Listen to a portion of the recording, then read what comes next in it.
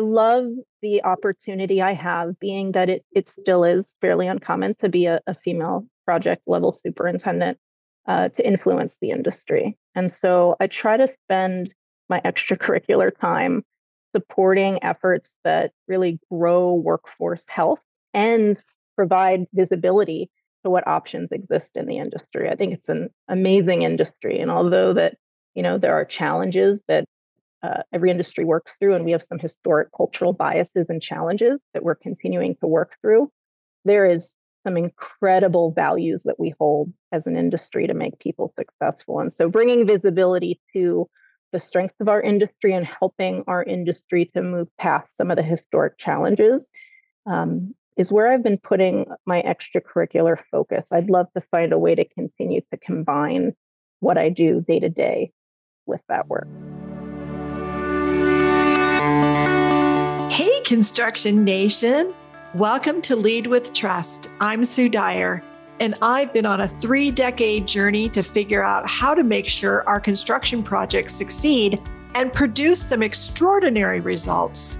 My trusted leader journey has led me to work on over 4,000 construction projects worth over $180 billion. In this podcast, I'm here to teach you everything I've learned. One thing I know is that it starts with the leaders of the businesses and organizations that come together to build a project. If that's you, let's get going.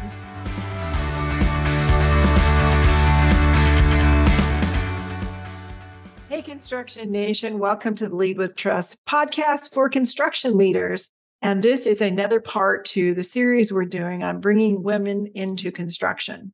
More women into construction. There are some, but it's 1.5% of the workforce. And we have over 500 million jobs that are sitting unfilled, and more that we're going to have in a couple of years. So we're exploring with women who are already working in construction on how we can begin to bring even more women into construction. And today you are in for a delight with Kabri Lehrman-Schmid. She is an extraordinary young woman who I had the opportunity to work with on a couple projects at San Francisco International Airport several years ago. And today she is a superintendent for the Hensel Phelps Construction Company and leading really large multi-million-dollar projects. And so I asked her about her path and her insights, and she's just a delight. And there's a lot of really good, rich information and know-how here that if any of you really want to grow your workforce with more women, I think she has some great insights. So let's listen in.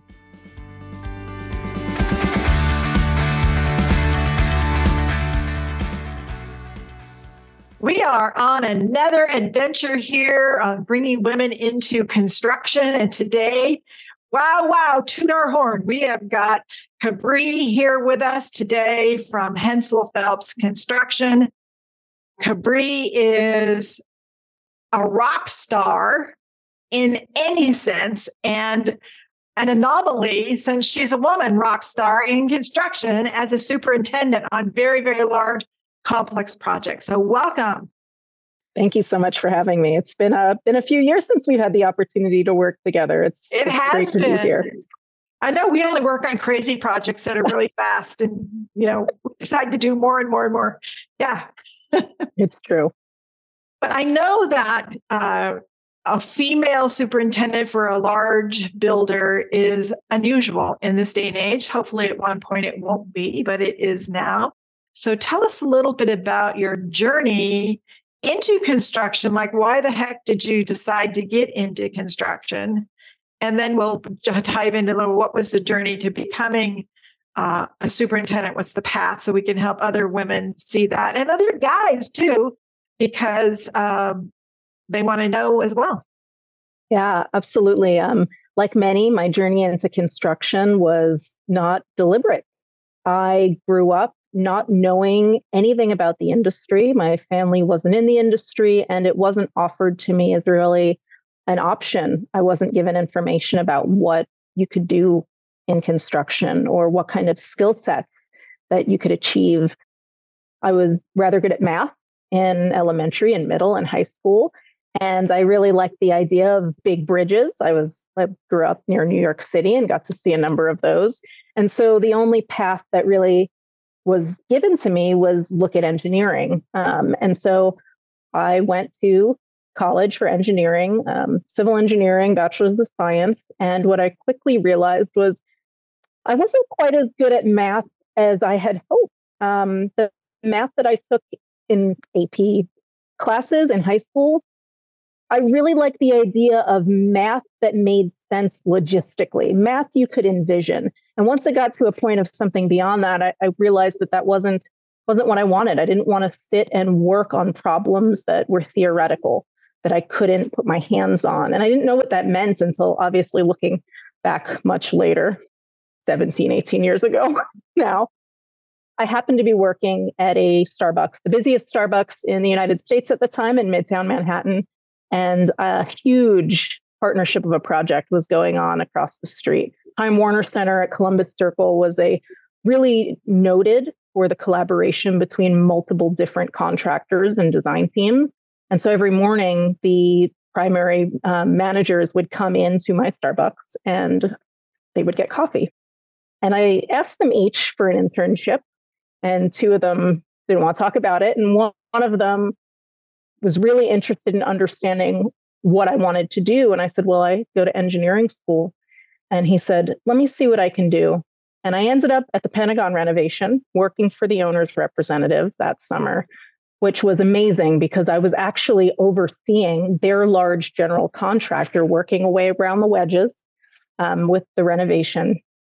And I learned that it was construction that would really suit the desire that I had to solve problems face to face and to really put education into action. And so I walked up to the largest superintendent I could find there and said, can I have an internship next summer? And we had a conversation. And I've been with Hensel Phelps for 2 more internships and 16 years in 2023. That's so awesome. I agree with you completely. Math is boring to me if it isn't applied. But my husband loves to just do the calculations. That's his happy place. Well, that's awesome. So tell us about how you went from the internship. What was the path to moving through the company to becoming the superintendent, which is, for those of you who don't know, that's a pretty big deal. It's a really big deal. I'm very lucky that Hensel Phelps has a career path that insists we experience both field and office management opportunities. And so typically you would start as a young field engineer where you're learning surveying, learning how to understand how a building gets built, how our trade partners are successful, and really hands-on in the field. And when I was in Washington, D.C. for those first years, I got to perform surveying and layout and carpentry. And that was so fun. I look back on those years fondly. As you move from there, you take on the traditional project engineering roles and like assistant superintendent roles, really learning how to manage people and manage the contract requirements and the schedule. At that point, you usually have an option, whether or not you want to be project manager or project superintendent. And I had so much support encouraging me to take that next step as a superintendent. That I had been in the opportunities at multiple airports at that point to demonstrate my ability to run work. And I was supported as one of the first female superintendents in our company. And so it's something I'm very proud of.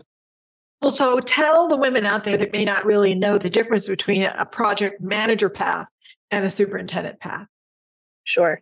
So project managers, project superintendents, we usually have one of each on a project. The projects that one of us would run might be anywhere from 15 million to 200 million. The project I'm a superintendent on right now is 105 million.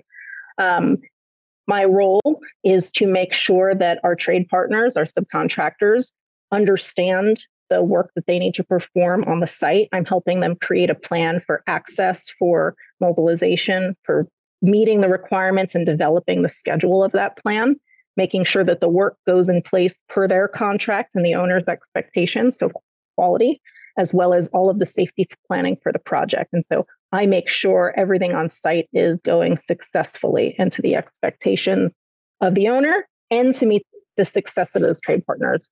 Whereas a project manager would be responsible for making sure that those trade partners have the right scope in their contracts, that we understand who's going to perform what, the money that is owed to them, making sure that they understand the requirements of the prime agreement, and getting all of their materials ready to come to site. And so management of the contracts versus management of the on-site logistics and the schedule to completion. Yeah, so it is different and really critical. And I know that Hensel Phelps does such a great job with the trade partners. Compared to some of the projects I've worked on where that just isn't the case. So I know you have a big job, and it's kudos to you for doing that. One of the things that stuck in my mind you were talking about is Hensel Phelps training curriculum. Can you talk a little bit about that for two reasons? One is to help women who might be interested in construction understand more what that might look like, but also some of the contractors who may need to bring women into their businesses. What would that look like? Sure. So the reason that Hensel Phelps values our individuals having a typical, there's always atypical, a typical career path that allows us to experience office and field management is because it allows us to, one, be a better team that supports one another, to understand the administrative processes that it takes to be successful out with actually building, or to be a great manager of a trade partner and a staff. You need to understand what it takes to build. And so understanding both sides of the business is pretty special. It makes us stronger builders, is what we feel the value is. But it's also rather unique in the industry. Depending on the region, I know you're in California. In California, it is fairly common for superintendents to have either a craft or a school path. You can be a superintendent coming from either. It's awesome. You can learn as you go. In other regions like Seattle, it is very atypical for a superintendent to be anything other than coming up from the craft. And so that means that there's usually a pretty big separation in terms of office and administrative requirements understanding and field skills understanding. And so the value of having an opportunity where you get to learn some of both, we think allows you to belong to a team that can help be supportive of everybody's administrative and construction goals, including our trade partners. I also think you probably understand the problems more wholly. Yeah, that's true. Yep. What it takes to solve them. Yeah. And when you need it to be solved. So many times I see on projects where you really don't have anybody on the project and kind of wrap their mind around the whole project and what it takes to get from point A to point B. Yeah. And then they really struggle. So you're on this path. Where do you want to be in 5 years? Oof, that is a tough one. 10 years ago, let's see, I was probably working at SFO. I said, I really love the opportunity I'm in being a manager on the design side. We had a project early.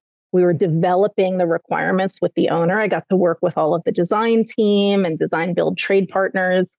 I loved it, but I also love the field. And so my goal 10 years ago was to be a superintendent that also participated in the design and pre-construction of a project. And for 2 years on the project I'm on now, I was in pre-con. I was the design manager for this integrated design build delivery. And now I am the project superintendent. So I've achieved that goal. So I need to make a new one, Sue. But it's pretty recent. Let's make it. What interests you now? I love the opportunity I have, being that it still is fairly uncommon to be a female project level superintendent to influence the industry. And so I try to spend my extracurricular time supporting efforts that really grow workforce health and provide visibility to what options exist in the industry. I think it's an amazing industry. And although that, there are challenges that every industry works through, and we have some historic cultural biases and challenges that we're continuing to work through, there is some incredible values that we hold as an industry to make people successful. And so bringing visibility to the strengths of our industry and helping our industry to move past some of the historic challenges is where I've been putting my extracurricular focus. I'd love to find a way to continue to combine what I do day to day with that work. I think that's really, really needed. And you could be such a huge help to so many people with just the lessons you've learned.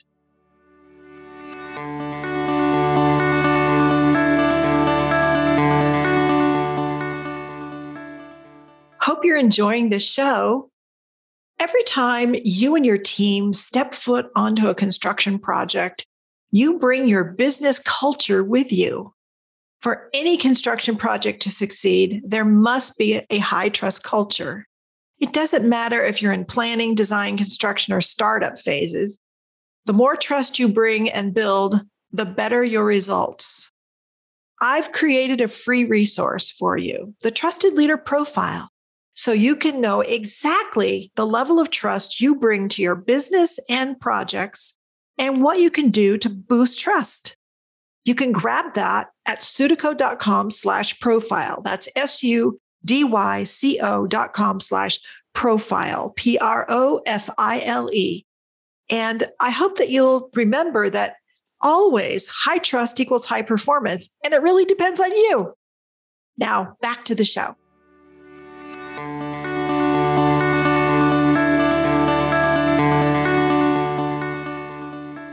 So that kind of brings me to my next question, which is, what has your experience been being a woman working in construction? I mean, a lot of people think it's the stereotypical hooting and hollering and things like that. I've been very lucky. I really have not had a negative experience like the stereotypical challenges. And I don't know if it's that I've been blind to it some of my career, or that I just put my head down and tried to work harder to overcome any potential challenges. Now, when we think of stereotypes, I think it's completely true that the amount of effort I put in, the amount of hours I work, the amount of expertise that I have a goal to demonstrate completely comes from the knowledge that if I'm not at 110%, if I'm not serving everybody with what they need, that I can be more easily cast aside in terms of my input and value. I think some of those stereotypes still exist. I've had a company that has supported me every step of the way. And so that's been essential. I think that having such a support structure really means that no one ever challenged the fact that I was working with the general contractor on the project as part of that team. I have a lot of, I guess, support, yes, but also having the opportunity to be in a position where I have all of those benefits really has made my experience positive.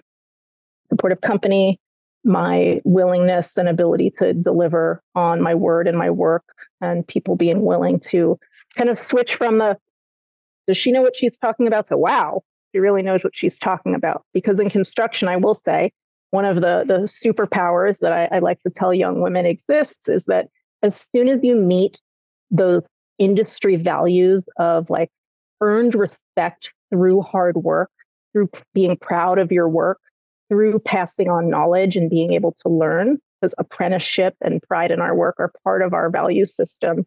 I mean, you're seen as like part of that respect system because you're demonstrating those same values and a respect for others. I've had the same experience. I've said that to others all since I started in construction 40 years ago, is that they will test you. Yeah. And they want you to be, hard worker, get the job done, figure it out. And sometimes a bit of a Christians to the lions approach, just throw you in there and figure it out. But once you succeed, they don't care if you're who you are. You're it. You're it for them. Yeah. You're acknowledging that your values are their values, that you see them as putting in hard work and being an expert at what they're doing. It's being humbled by the fact that you don't know as much as the people around you, and that people loved, ask them what drywall screws they're using and why. Oh man, that could be an hour and a half conversation. People love to talk about what they're good at. That's so awesome. So I know that you've been talking some places about women in construction, and in particular, psychological safety. And I know that's so important for everyone. And you and I know on large, complex projects, or even if cohesive teams, you have to have that psychological safety. So tell us your insights on that. Sure. My path to speaking more about psychological safety was kind of born through my management approach, which is very facilitatory, which I'm sure you resonate with, being able to tap into the information other people can provide so that you can get to a common understanding or a common goal to understand what would be success in the eyes of everybody.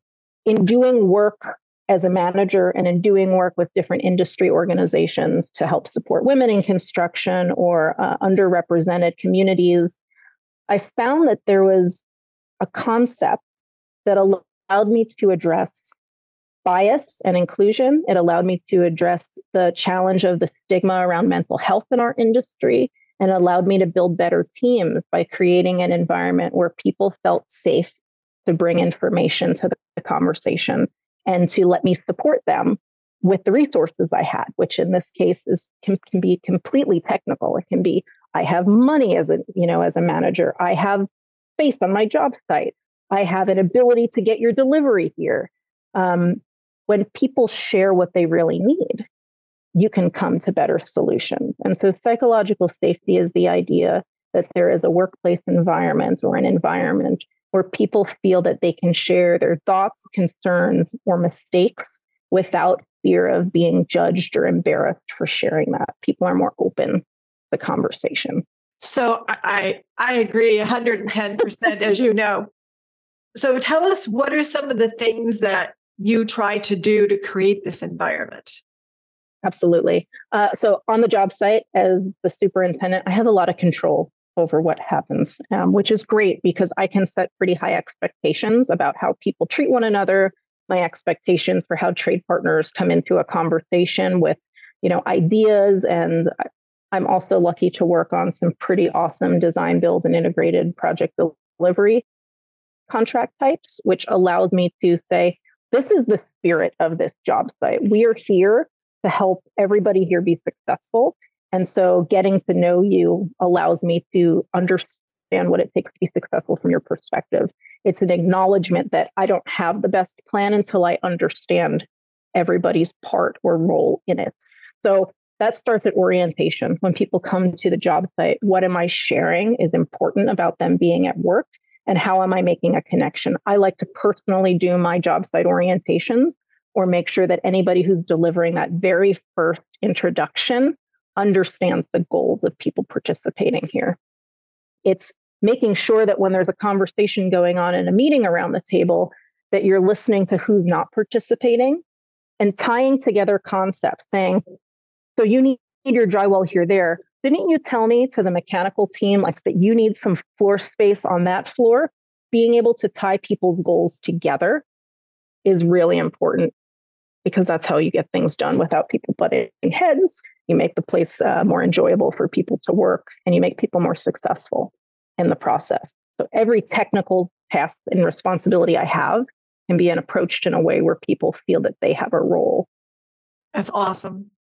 So I know in the industry, the reason we're doing this series is that there's 500 million jobs that are not filled. And in 2 years, there's another 20% of people retiring.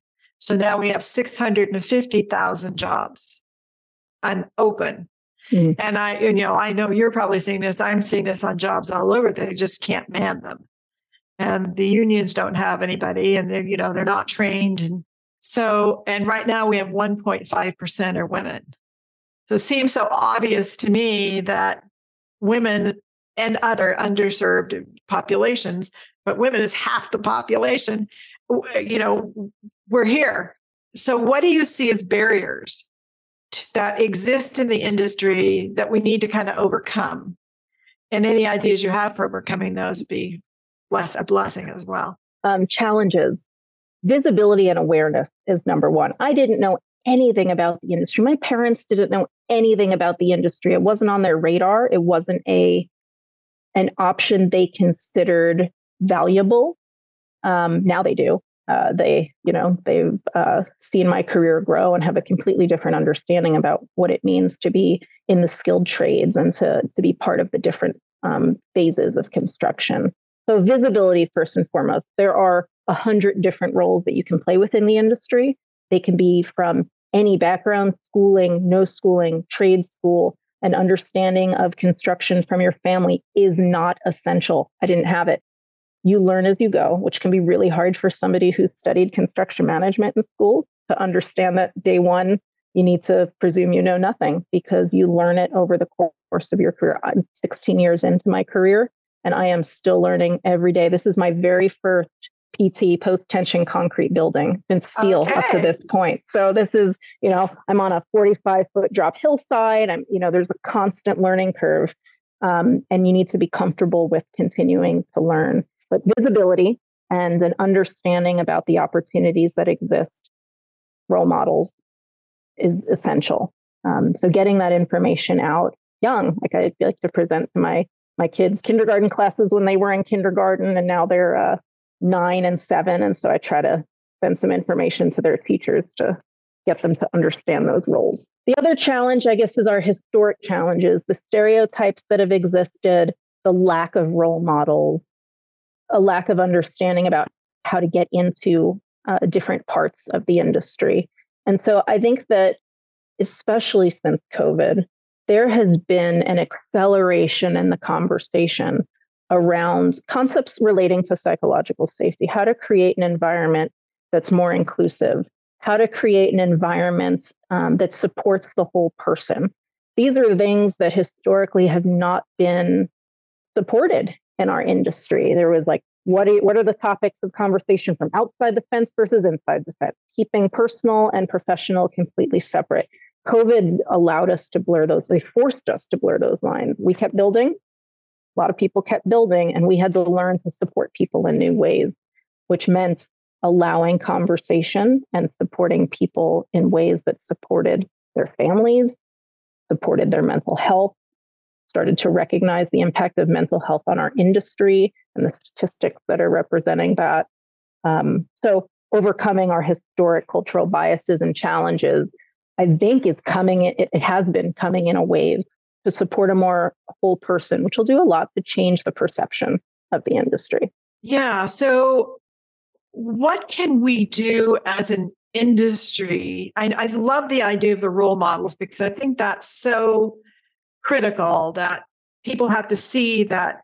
And I don't just mean women, everybody in the industry needs to see, oh, women are already doing this. It reminds me, my mother was like Rosie the Riveter. So, back in the day of World War II, but as soon as the men came home, the women were expected to leave and go home. And of course they had kids, which is why we have baby boomers. But we need to have role models. We need to have a new paradigm almost around who works in the industry. And I think that's going to take everyone out there. I love the idea of visibility too, because I don't think, in my experience, is that the groups, the associations that are women in construction and stuff, they do great work, but they're not mainstreamed enough. And so we need to help with that. And yes, we definitely have a historical and we have a perceived bias, because my experience is that it's not really there once you prove you can do the job. But most people would never believe that would be the case. Yeah. So that's very, very, very insightful. So if you could change anything and you had a magic wand, what would be the one thing that you would change? In the industry? Yeah, in the industry. Oh gosh, I wish owners had more money. I think that there's such a challenge with whether it's the supply chain issues now that have really exacerbated the situation, or, challenges with city, state, national funding. We have been pushing harder and harder to do more and more as contractors, as construction managers, as ownership groups with less as the industry has changed. There's an intense demand for how technology is used that is making us smarter and faster, but doesn't allow us all the flexibility to serve our people. That comes along with tight budgets. And I think we're going to see that over the next few years. My current project, as an example, with inflation and just with by the time the budgets had been approved, they are deep in fundraising with alumni to help build the entire project, and being able to not have to make every decision based on that budget value, to allow a little bit more creativity, to allow the flexibility to say, like, what is the best value, can help us keep that change happening on a personnel and on a personal support level. I agree. I see that. Of course, every project right now has the problems with inflation and lack of getting things in a timely manner. And then, of course, then they're more expensive and it's later. So contingencies, that's what we keep telling owners. You got to have more contingency than what you would normally have. Yeah. And you almost need a contingency for the changes that you don't know are going to happen. And then there's the ones that you do know will happen. You don't know where it'll happen, but there's a predictable amount. For sure. Because that's the thing. The owners I see that are really successful are learning to look at things with more contingencies applied, particularly in design build, because you can do that with each package and you can do it overall. And then you can have the builder's contingency. So you have the flexibility to move the money where you need it to. Yeah. But then on low bid, we see that all the time. You have, or not to exceed amount. And then all this 20% changes. They don't have 20%. Yep. So what are you going to do? Cut off half the building? What are you going to do? Yeah. So it's the sooner you know, the better, of course, but it is a big challenge. It constrains our ability to approach new topics, even for our people, right? To make change in the industry comes from regulation. It comes from contract language. And so, of course, it would take a magic wand to just magically have more money and not upset all the other systems. But, I think it gives that flexibility to start to focus on something new. Yeah, I agree. I think we've been a couple of the owners we've been working with long term is trying to get them to even create a pool of money and they deliver $50 billion a year of work, and they don't have any overarching pool of funds where, some are going to come in less, some are going to come in more. You have no ability to have any flexibility. So it's left with the team to just argue. And they can't solve it because they didn't really create the problem. So yeah, I love that. Let's put that out there. Let's get a magic wand and make that happen. So what parting advice do you have for contractors, designers, construction managers, and owners who may want to bring in more women into their workforce and into their leadership? I think supporting the women that are already there means spending some time to listen to what's needed, because I'm sure each organization has different challenges with it. I think it's finding ways to share the work that you're already doing in the industry. Marketing the industry can just be sharing your experience in it and what it is you love about your job. I think that finding ways to support people to showcase what they're doing goes a long way to people feeling ownership and success in the roles that they have, and means that if you're giving them opportunities, if you're paying for opportunities to allow them to get out and interact in the industry, is promotion for your own company, your own organization, but also promotes really the experience of underrepresented communities or women or just anybody in the industry in general. You need people from skilled trades to engineering to, being able to go out and run work and create schedules like I have the great opportunity to do. And so, If you love the industry, talk about it more, get out there, support your people who can do that. Not everybody can. And I think that we'll start to see a change in the perception of the industry, in how we support our people. And give us a couple ideas of where you think people could go out and do this. Is it in the trade associations, conferences? Where do you see it? Always recommend that people do what they want to do. You can't force people to kind of do things. I'm not a social person. Tell me I need to go to a happy hour and it won't be that successful for me because it's not my thing.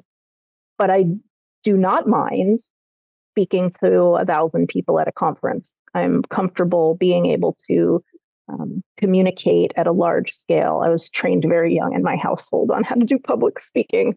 And so that's something that I do.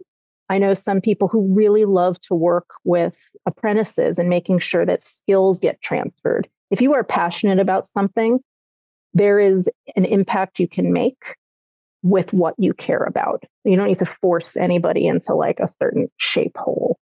Find out what people like to do and leverage that by giving them the acknowledgement and the autonomy to be successful at it and be able to share their skill set in our industry. That's so awesome. That is inspiring, and I know will be very helpful. So I so appreciate it. How can people get a hold of you if they're so inclined? Oh, sure. My name's at the bottom of the screen right there. I'm at LinkedIn, but also you're welcome to post my contact information. I'm supporting a number of students here at the University of Washington, where I'm currently working. And I love to just be a point of contact for the industry. If you want to talk about experiences, ask questions, I'm really open to having a conversation. Great. I'll put that into the show notes so anybody can just click on it and find that for you. I'll also put your LinkedIn in there so they'll have that as well. Thank you so much for being here and being part of the series. And hopefully you'll come back when we talk about some more things as we see progress happen. Yes. And I'll think of that 5-year goal. That sounds good. Take care of yourself. Yes. Great to see you again. Thank you. Bye. Bye.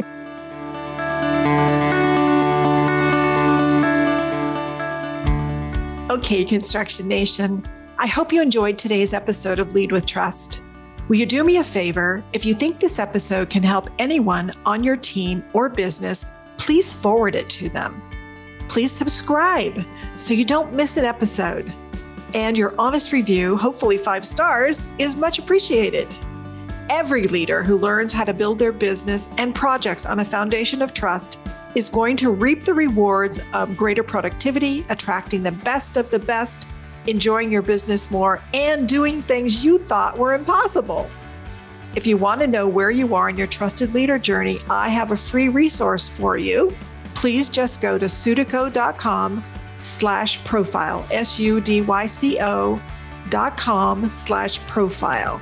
And you can grab it there and find out where you are on your trusted leader journey. And so that is a wrap for today. Can't wait until I get a chance to hang out with you again next week. And until then, have a great day.